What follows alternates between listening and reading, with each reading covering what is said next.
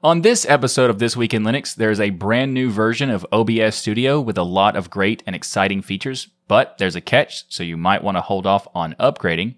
There's a new official flavor to the Ubuntu family. Debian is currently discussing what to do with non-free firmware, and Arch Linux users ran into a bit of an oopsie doodle this week. All this and much more. So welcome to episode 212 of This Week in Linux, a podcast by the Tux Digital Network.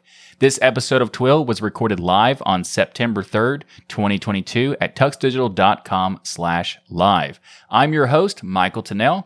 And if you're new to the show, this is the podcast that will keep you up to date with what's going on in the Linux world, and I'll give you my take as a 20-year plus Linux user. So let's jump right into your weekly source for Linux good news.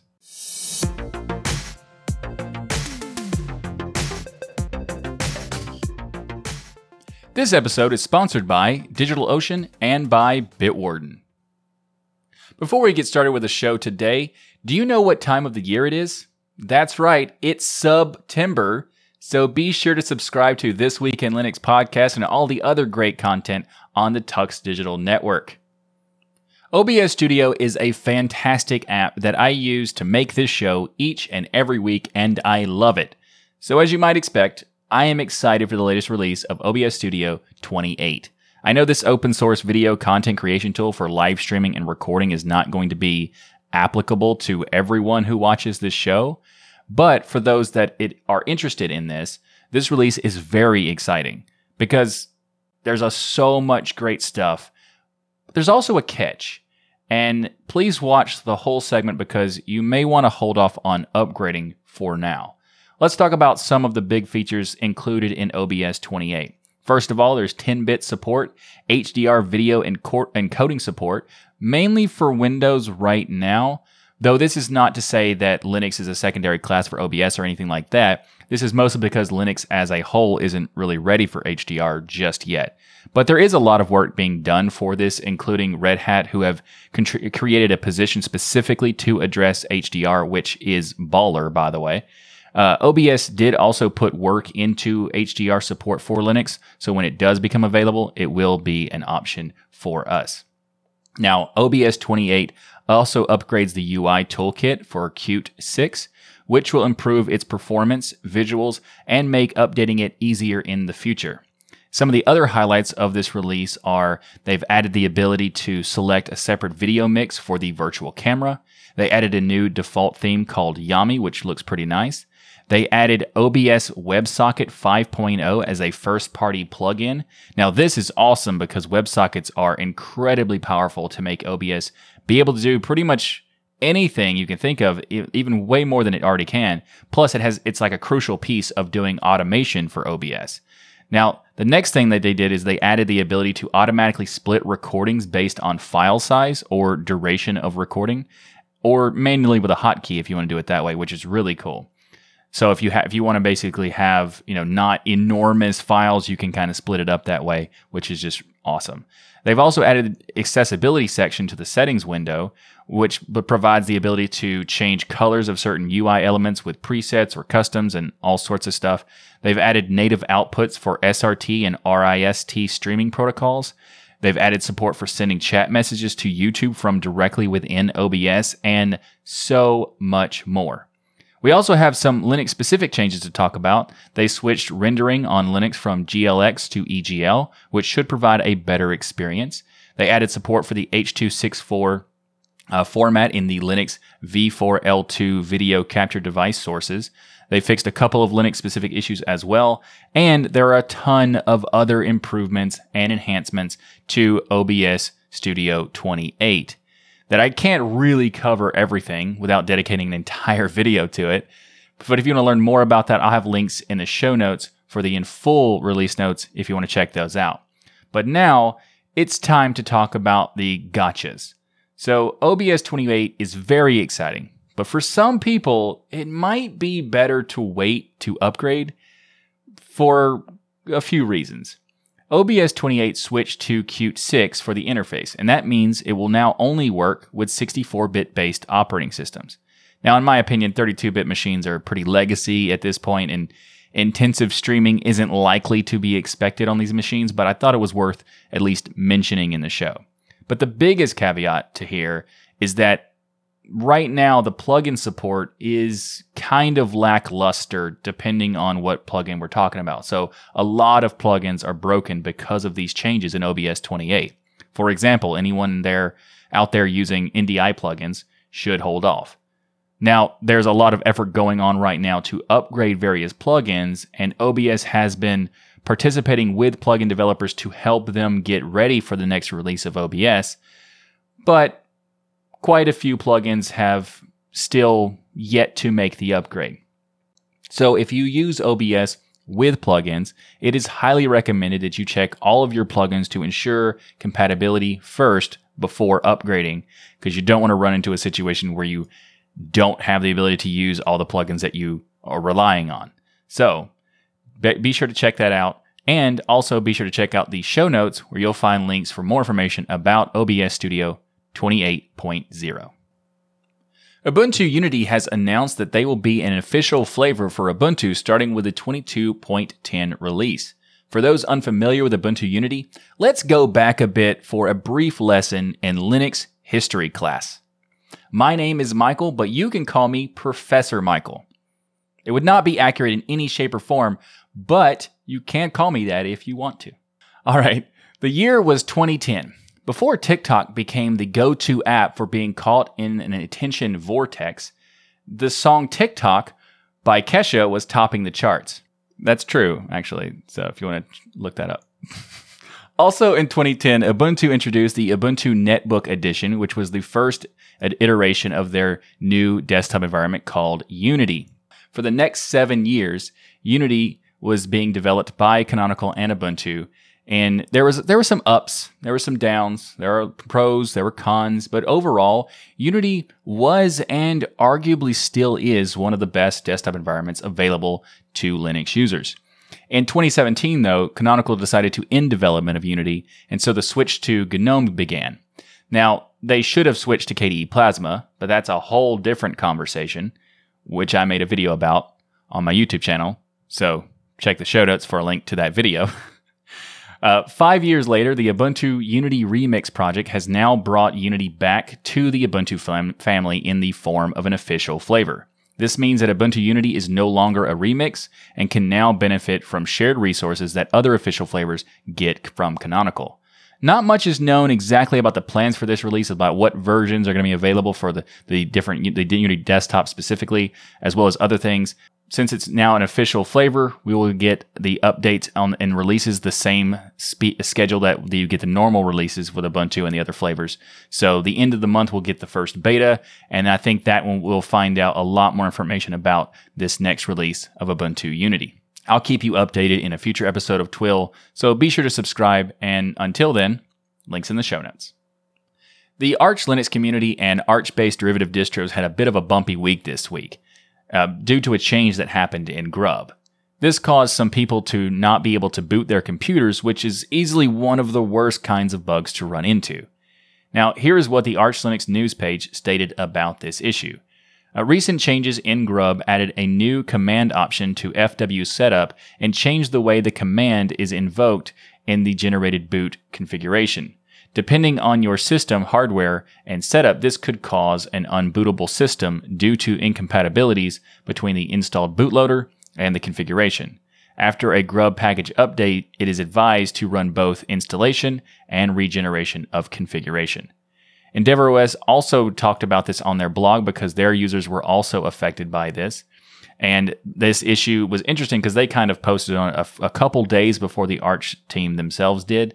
But EndeavourOS released an update that fixes the problem with future installs on their ISO, and the Arch team provided details for how Arch users can address this for themselves.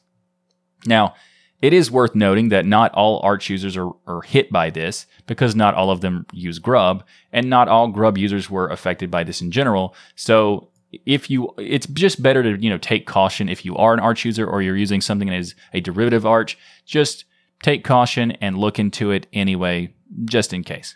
Now, I do want to point out that I do like Arch Linux, and there are some times where I will kind of recommend people not use something based on Arch. So I quite often get questions about why I have a stance for this, about not recommending Arch Linux or anything based on Arch to beginners to Linux.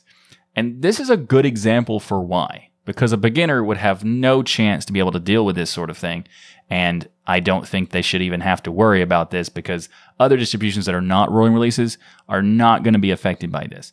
So I just wanted to put that out there. If you have heard people recommending Arch Linux or anything based on it to beginners, please step in and give the counterpoint because, well, it's not a great idea. Anyway, with that said, if you'd like to learn more about this news related to the Arch Linux Grub issue, you can find links in the show notes. This episode of This Week in Linux is brought to you by DigitalOcean. Cloud computing can be, let's say, complex, but standing up reliable, affordable cloud infrastructure really doesn't have to be. At DigitalOcean, you can enjoy a comprehensive portfolio of compute, storage, database, and networking products that put your cloud infrastructure in capable hands so you and your teams can get back to doing what matters most. Building world-changing apps that grow your business.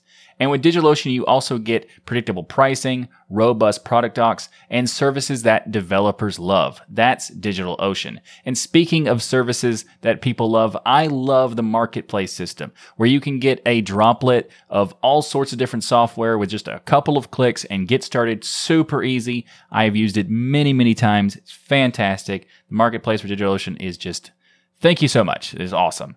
Also, you can get support with every stage of growth, where you have a team of one person or a team of 1,000 people. With DigitalOcean, you get simple, powerful cloud computing. So go to do.co/tux2022 to get started with your account at DigitalOcean. And it's awesome because as a listener to the This Week in Linux podcast and a member of the Tux Digital community, when you get started by going to that URL, you're going to get started for free, but also it's better than free. Because DigitalOcean is going to give you a $100 free credit, a 60-day $100 free credit when you go to do.co/tux2022. That's do.co/tux2022.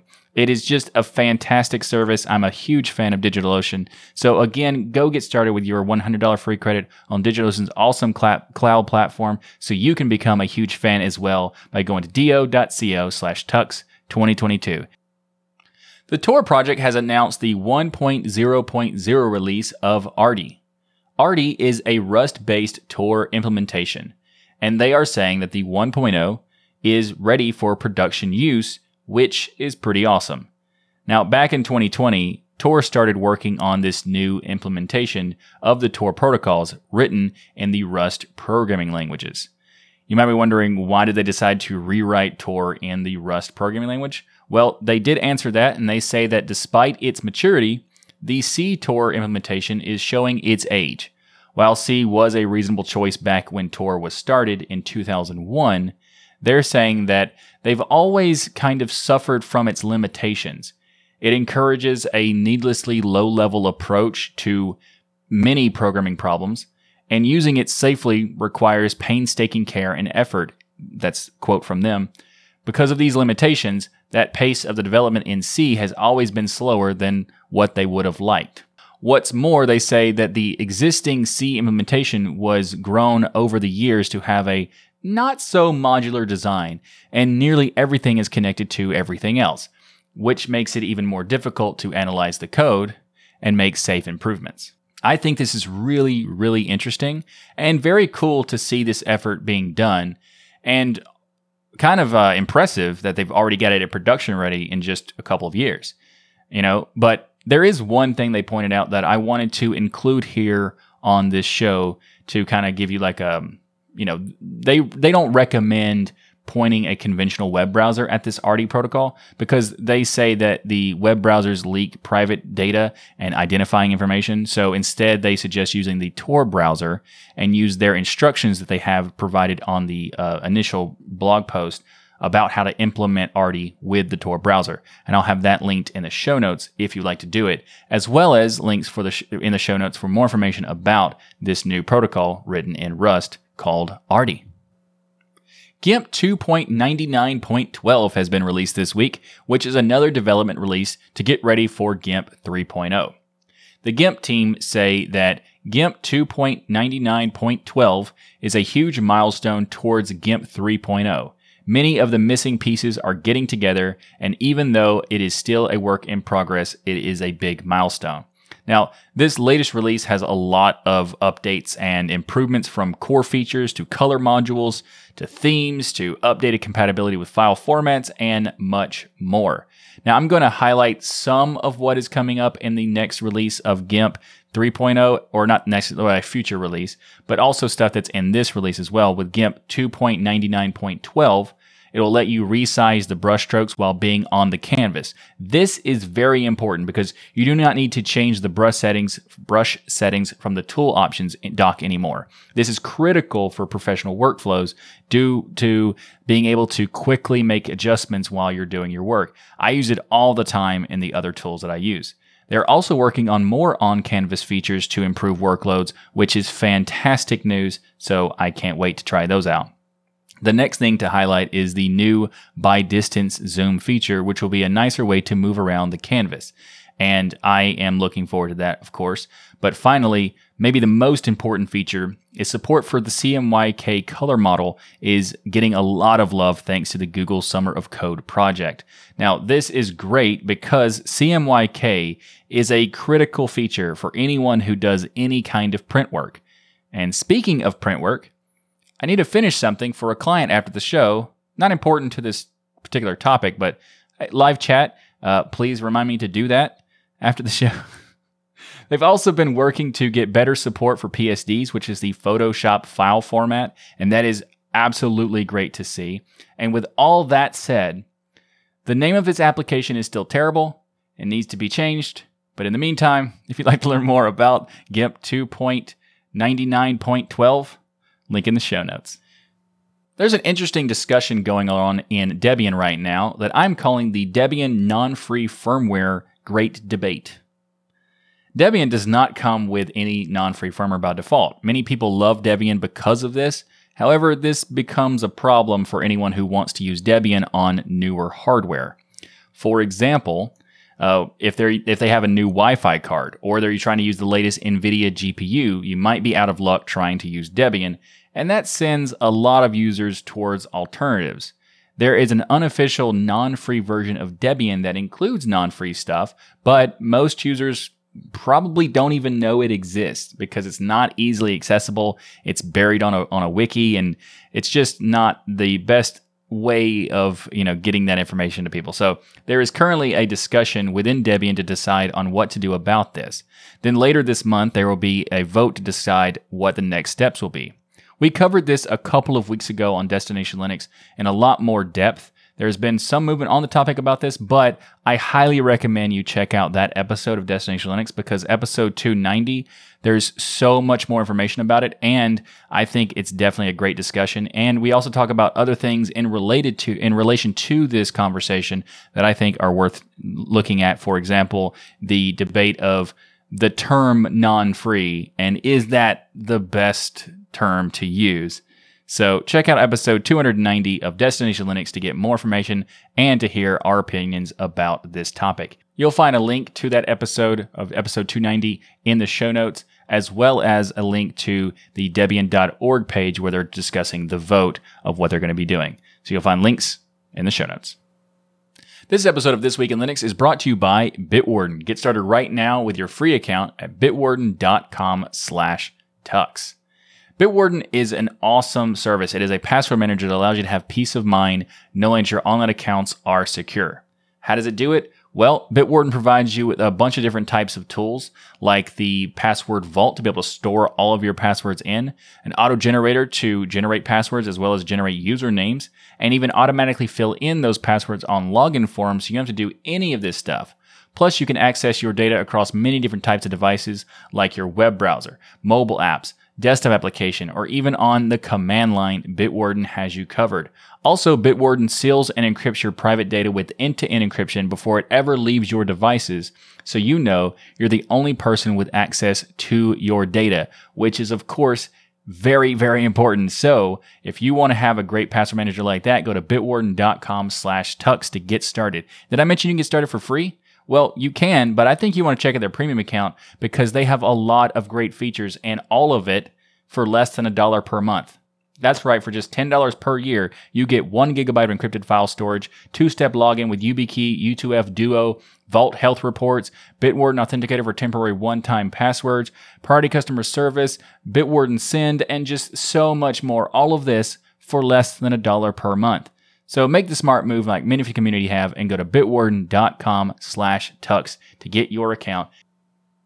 A new project caught my eye this week because it is super interesting and unique.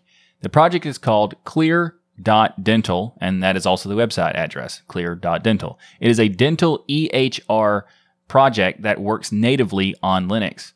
For those that don't know what EHR stands for, I didn't, it means Electronic Health Records. So they said that as of right now, the EHR is pretty much feature complete for any general dentist to use except for CBCT driver and clearinghouse submissions. Now, it is hard for me to describe it in a way that will do it justice, but there are some videos on the website that demo a bunch of features as well as give you a full walkthrough through the office and how it all works together and demonstrates all sorts of cool stuff and shows a pretty baller setup for a dentist office. There's a triple monitor setup configured in a dentist office. So it's pretty awesome. And they show you how it works, like what tools they're using, what kinds of devices, like a Raspberry Pi or a desktop machine and all that sort of stuff. It's really cool. Plus, this whole thing is powered by Linux and KDE Plasma. So you know it piqued my interest for sure when I saw this. And if it piques your interest as well, then check out the links in the show notes to find out more about Clear Dental. Hopefully I covered that topic well enough that you don't find any cavities for it or whatever. Let's do some gaming topics now. So Splitgate is an awesome first-person shooter game that I've been enjoying quite a bit. I might even dare say that it's my second go-to game these days. And you might be wondering, what is Splitgate? Well, imagine Halo or Quake merged with Valve's Portal, and you've got Splitgate. Yesterday, the developers of Splitgate, 1047 Games, made a post entitled Important Announcement About Splitgate's Future. Typically, this kind of title does not end well. In this case, though, it's kind of a bittersweet announcement. So it's both a little bit negative, but also hopeful. So Splitgate is no longer going to be actively developed in its current iteration, as the developer has decided to move on to making a better version of the game. Before I get into those details, I learned about this news thanks to Liam from GamingOnLinux.com. And first of all, Liam, thank you for your continued coverage on Linux gaming over the years. It's been both interesting to me as a user, like a Linux gamer, and also for this show from time to time. So thank you very much. However, did this article really need to be titled the way you titled it? Let's look at this together, shall we? So the title of this article was Splitgate Development is Over as the devs move on to their next game. I mean, that's, talk about a punch in the gut kind of title. Fair enough, though. The title is true, and it certainly got me to click it, but still, I mean, come on. All right. Back to the topic at hand.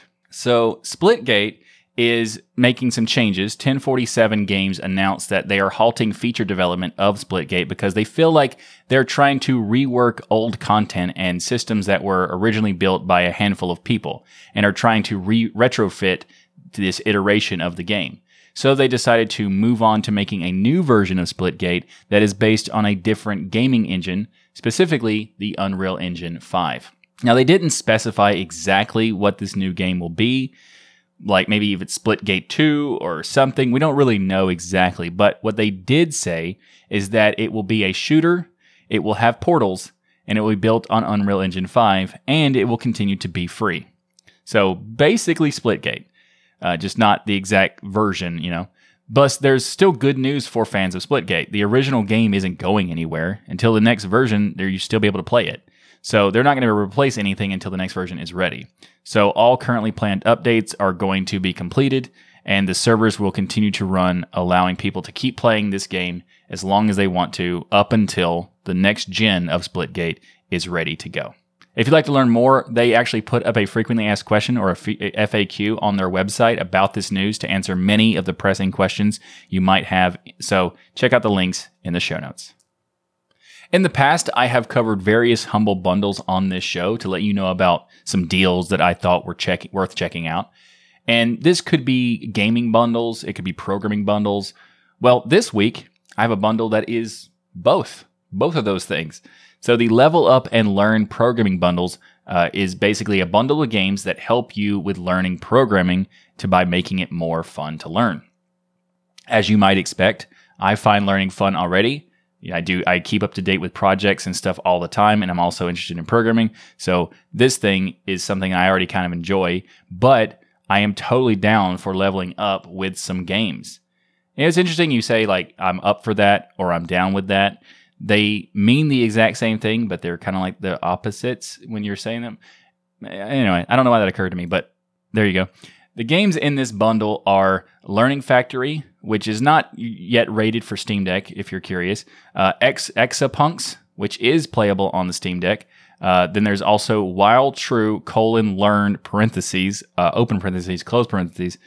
It's a lot easier to type than it is to say. There's also 7 Billion Humans. Both of those are deck verified. There's also Human Resource Machine, which is also deck verified, and Shingen IO, which is playable on the Steam Deck.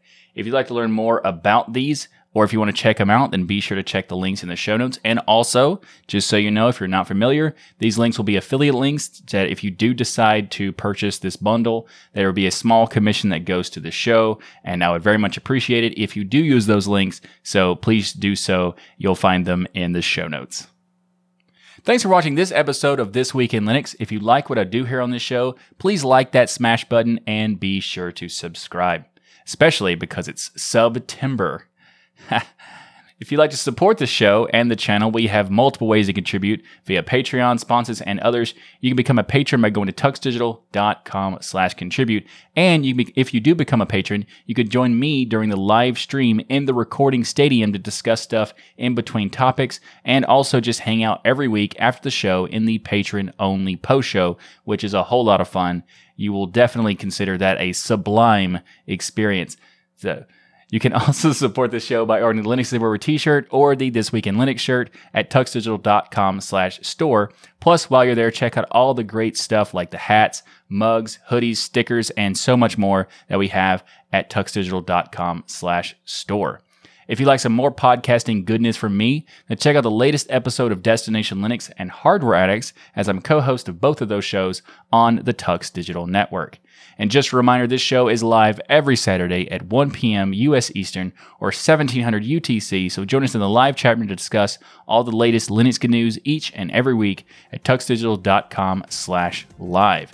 Thanks again for watching. I'm Michael Tunnell with Tux Digital, and I'll see you next week for another episode of your weekly source for Linux good news.